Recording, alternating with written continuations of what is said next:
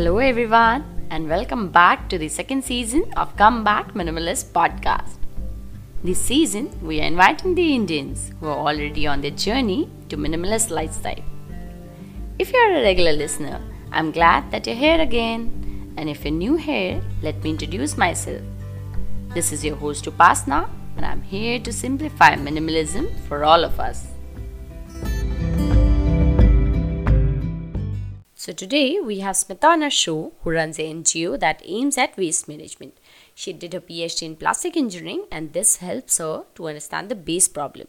Her NGO 5-hour cycle spreads awareness about waste segregation, littering, upcycling, and aims at minimizing the waste generation by implementing the principles of 5 R's: refuse, reduce, reuse, repurpose, and recycle.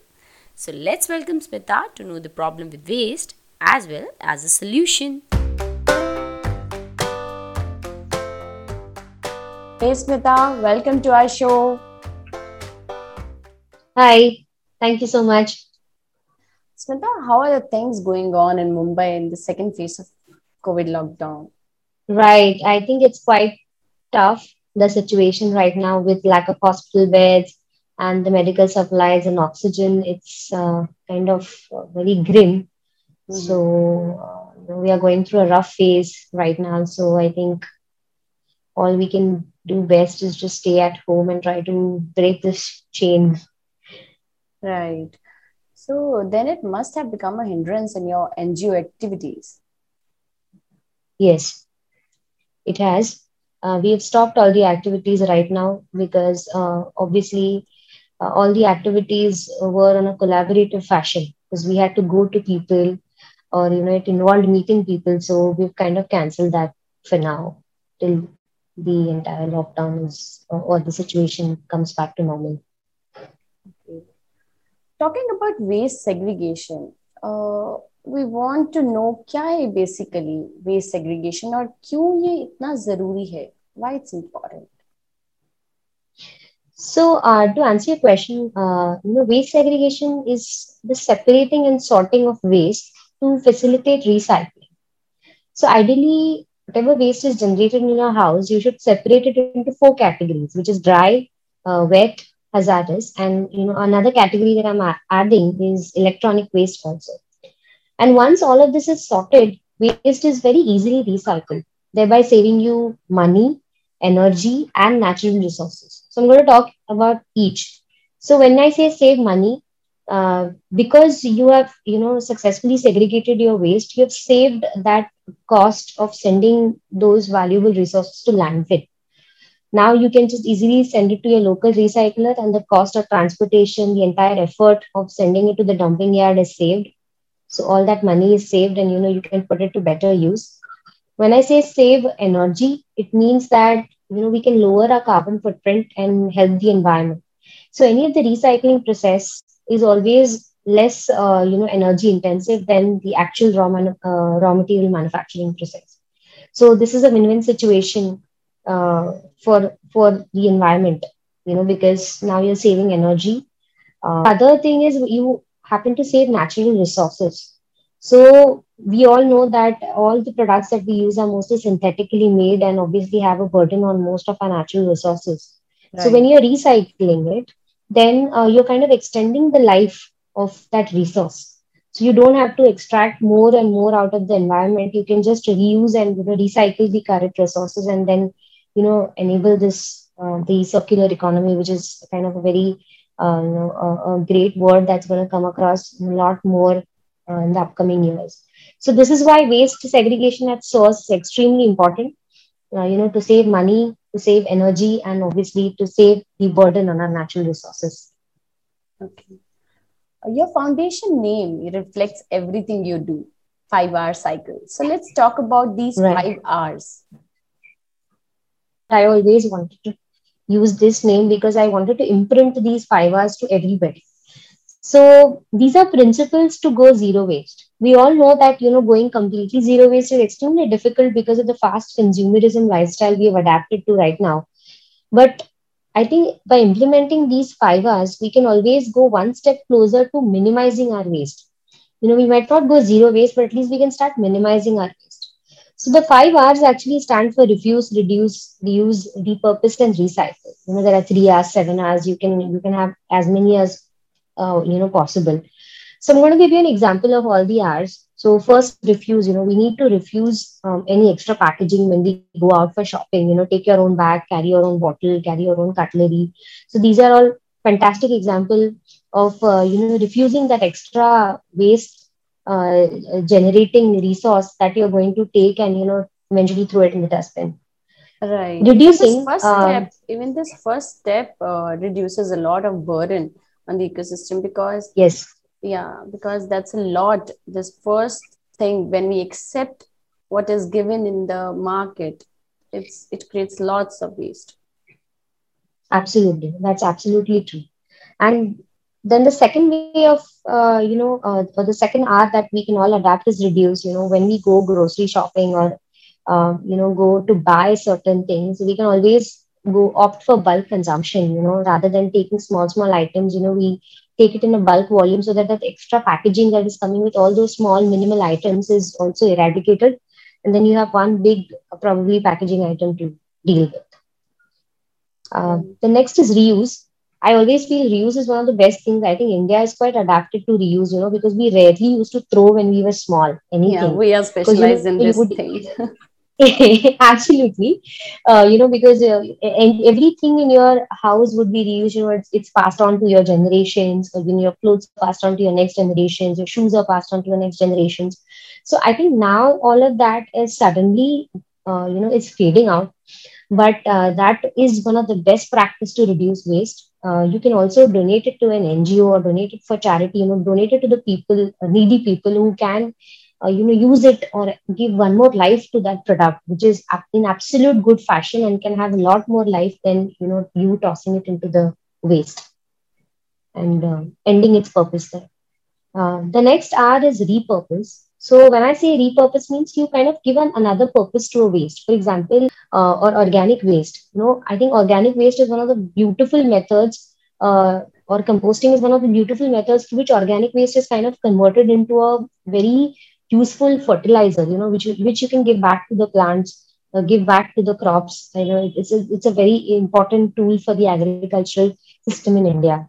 Also, people who are very creative in their art and craft can obviously, do a lot more with the, bottles or, containers. They can convert it into planters or fancy other art, home decor products that they can. People who are very good at this can, obviously have a lot more ideas to kind of convert and obviously share it with the platform of other people who can also try and vouch for these things.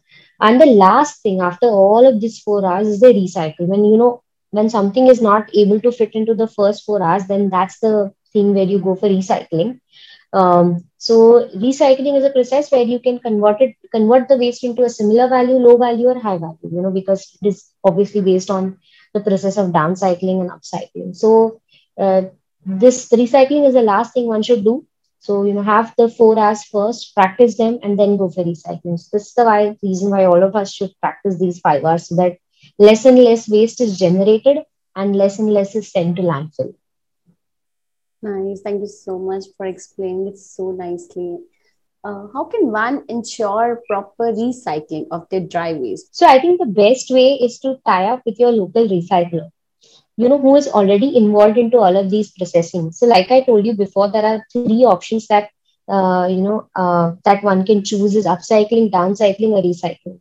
So obviously, if you're not able to upcycle, then you can give it to any of the recyclers who are either converting it into a fuel, which is downcycling, or waste to energy, or you can give it to recycling where the same material, like for example, paper is converted back to paper, or plastic is converted back to plastic pellets, and then you can generate it into different furniture products or flower pots and all these kind of applications. So you look for a local recycler who is already doing all of this, or an NGO or any agencies who is actually working with this waste, and make sure that they're Central Pollution Control Board certified also, and then you can just send them their waste to them by efficient segregation at source. So I think this makes the life easier for them also, because it saves the time in sorting, and they are able to recover a lot more material and resources if you are able to practice efficient segregation. So my advice would be just tie up with any NGOs or any agencies or certified recyclers around you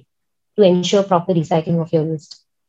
Okay, Smita, does one need to clean or wash their, plastic waste or cartons before depositing it to recyclers? Um, Because it's very Obviously, important if question, because people sometimes just think that they just need to collect it the way they are and just give it to recyclers. But is it so? Is it the right way? no, no, it's absolutely not the right way because most of the waste or most of the plastic is contaminated through food waste, which is obviously liquid or semi-solid in nature.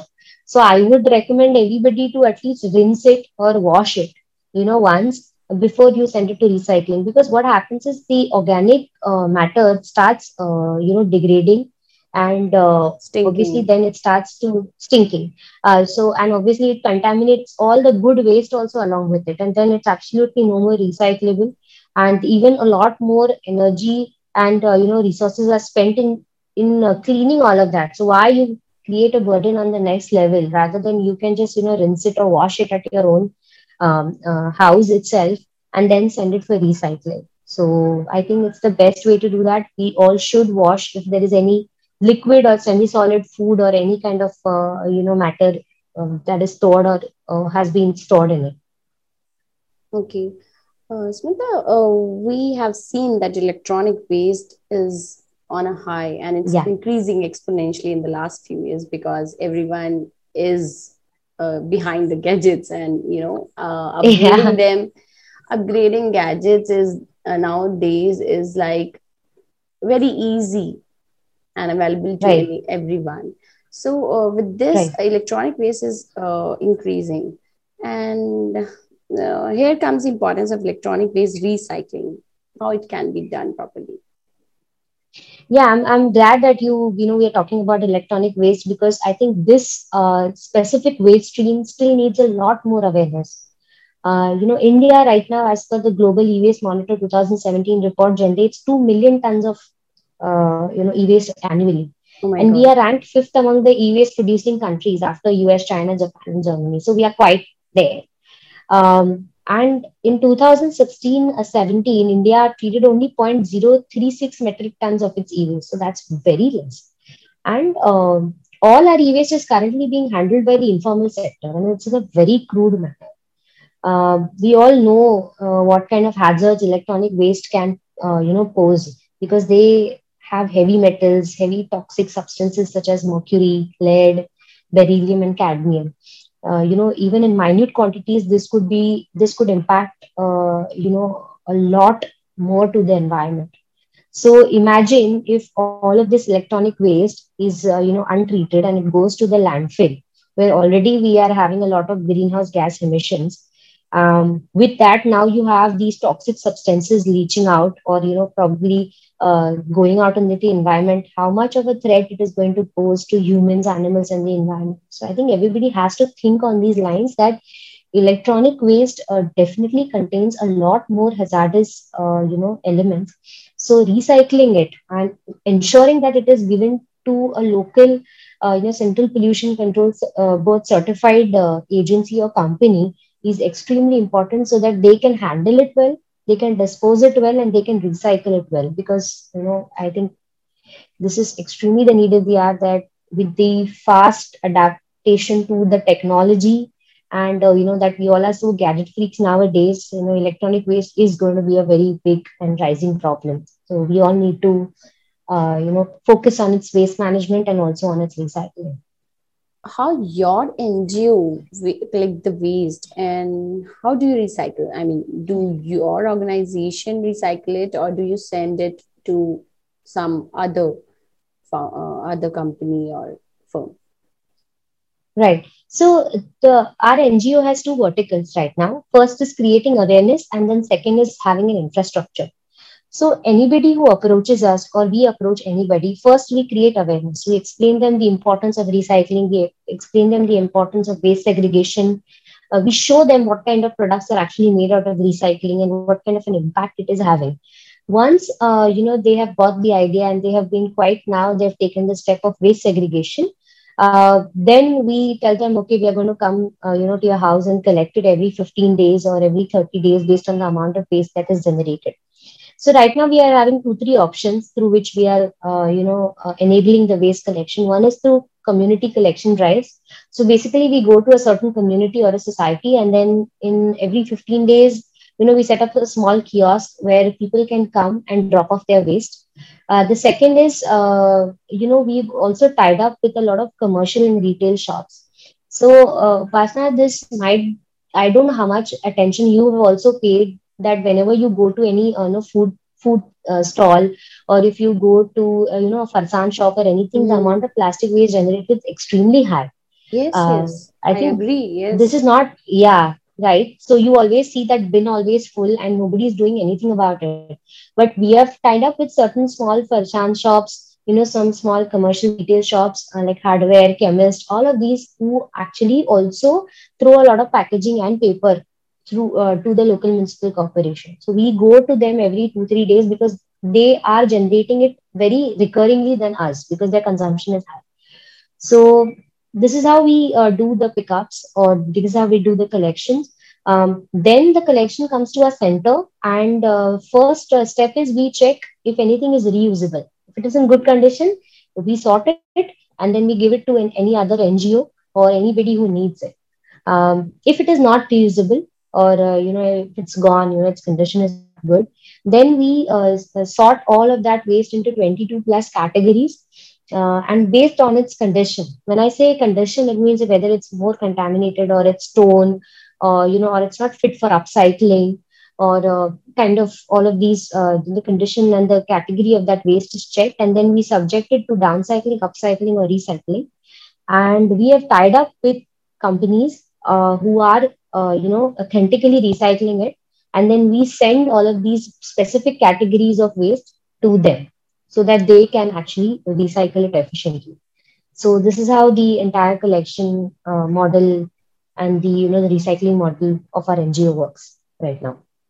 Yeah, the point which you have mentioned, that you collect waste from the small vendors, it's very important, Yes. because yes, I've in the past I've asked so many vendors that how do you I mean, where do you dump this waste of yours in the evening when you go back? So they Right. say someone come to us to collect the waste, or we collect it and throw it in the main city dustbin. So it's very important, because Right. sometimes because of the laziness or yeah Yeah. ignorance, people tend to throw it anywhere they find suitable nearby. They don't think Right. about recycling it. So Smita, one last question from my side, because Sure. we need so many NGOs or corporation like yours in every city to handle the problem level, and because one is not Right. sufficient. So if someone wants to start a NGO service or any small venture like yours, where Hmm. people, yeah, to handle the waste, so how can they Hmm. begin, or the few first steps, how should they start, and whom should they approach?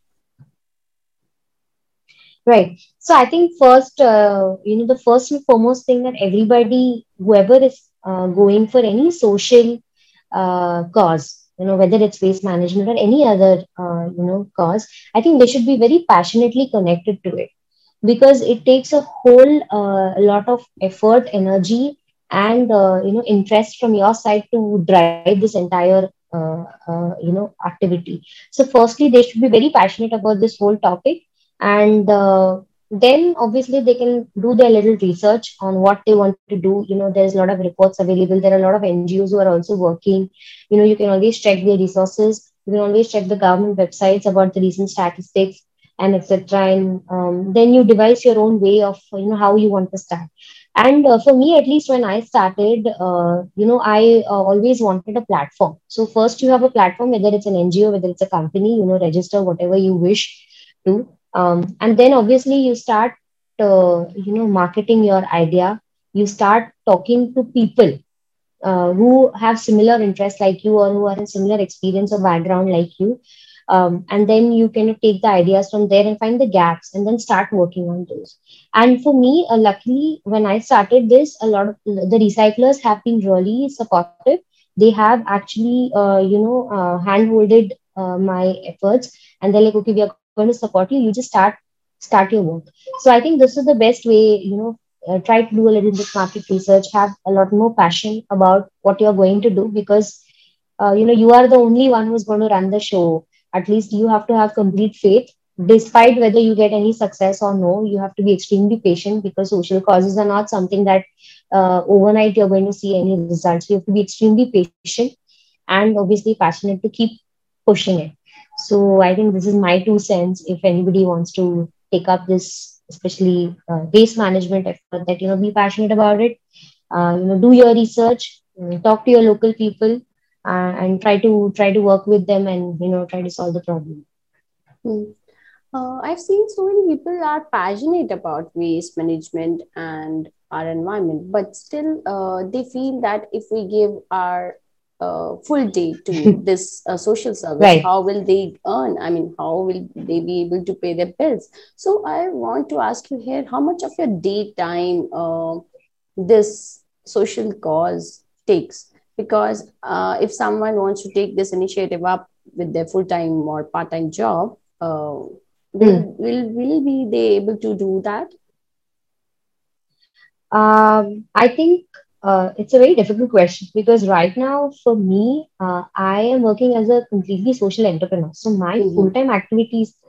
So I spend about like 12 to 14 hours working on this daily. Now that includes everything, because I do the marketing, I do the study, I do, there are so many contacts or calls that we get. So I answer all of them, going and convincing everywhere, marketing, everything I do. So I think it requires a lot more effort. So if somebody wants to do it very passionately, then they can do it full time. But if they want to do it, part time, then they can probably be a part of it and have somebody engaged in that for full time. You can be a part timer and have somebody actually working, because see, here it takes a lot of time. Time is Mm-hmm. the key thing in driving any social cause, because it took me 8 months to get some visibility, Mm-hmm. to for my cause to reach to people. That much campaigning, that much awareness, and that much idea propagation had to happen. So imagine if I was working half, like only half the time Right. that I'm currently doing, then probably it would take another 2 years or something to reach out. Right. Yeah. So So and it will be possible, but it will take more time. It's just that. yes, absolutely. It will take more time. Okay. Yeah, thank you so much, Smita. Your inputs have been so helpful for our audience, and I'm sure they have so many takeaways here from our conversation. Yeah, thank you again. Yeah, thank you so much for giving a platform to talk about this. And I think I would just like to end this conversation with two important messages to everybody who's going to listen to this podcast, is that, please start segregating your waste, and also don't litter. Please don't throw your waste anywhere in the surrounding or anywhere in the environment, irresponsibly. I think if you are able to do these two practices efficiently, then, we are definitely Halfway there. winning the, yeah, we definitely have there, and we are definitely winning this battle of, the rising problem of waste management. So, please, guys, please segregate your waste and do not litter, please. Your support is the only motivation that keeps me going. So subscribe to the channel and do rate us on iTunes and Podchaser. Thank you.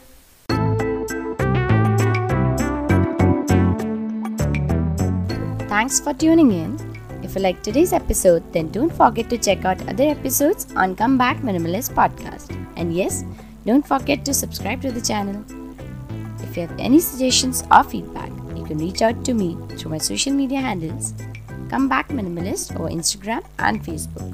Or you can mail me over comebackminimalist@gmail.com. Bye bye.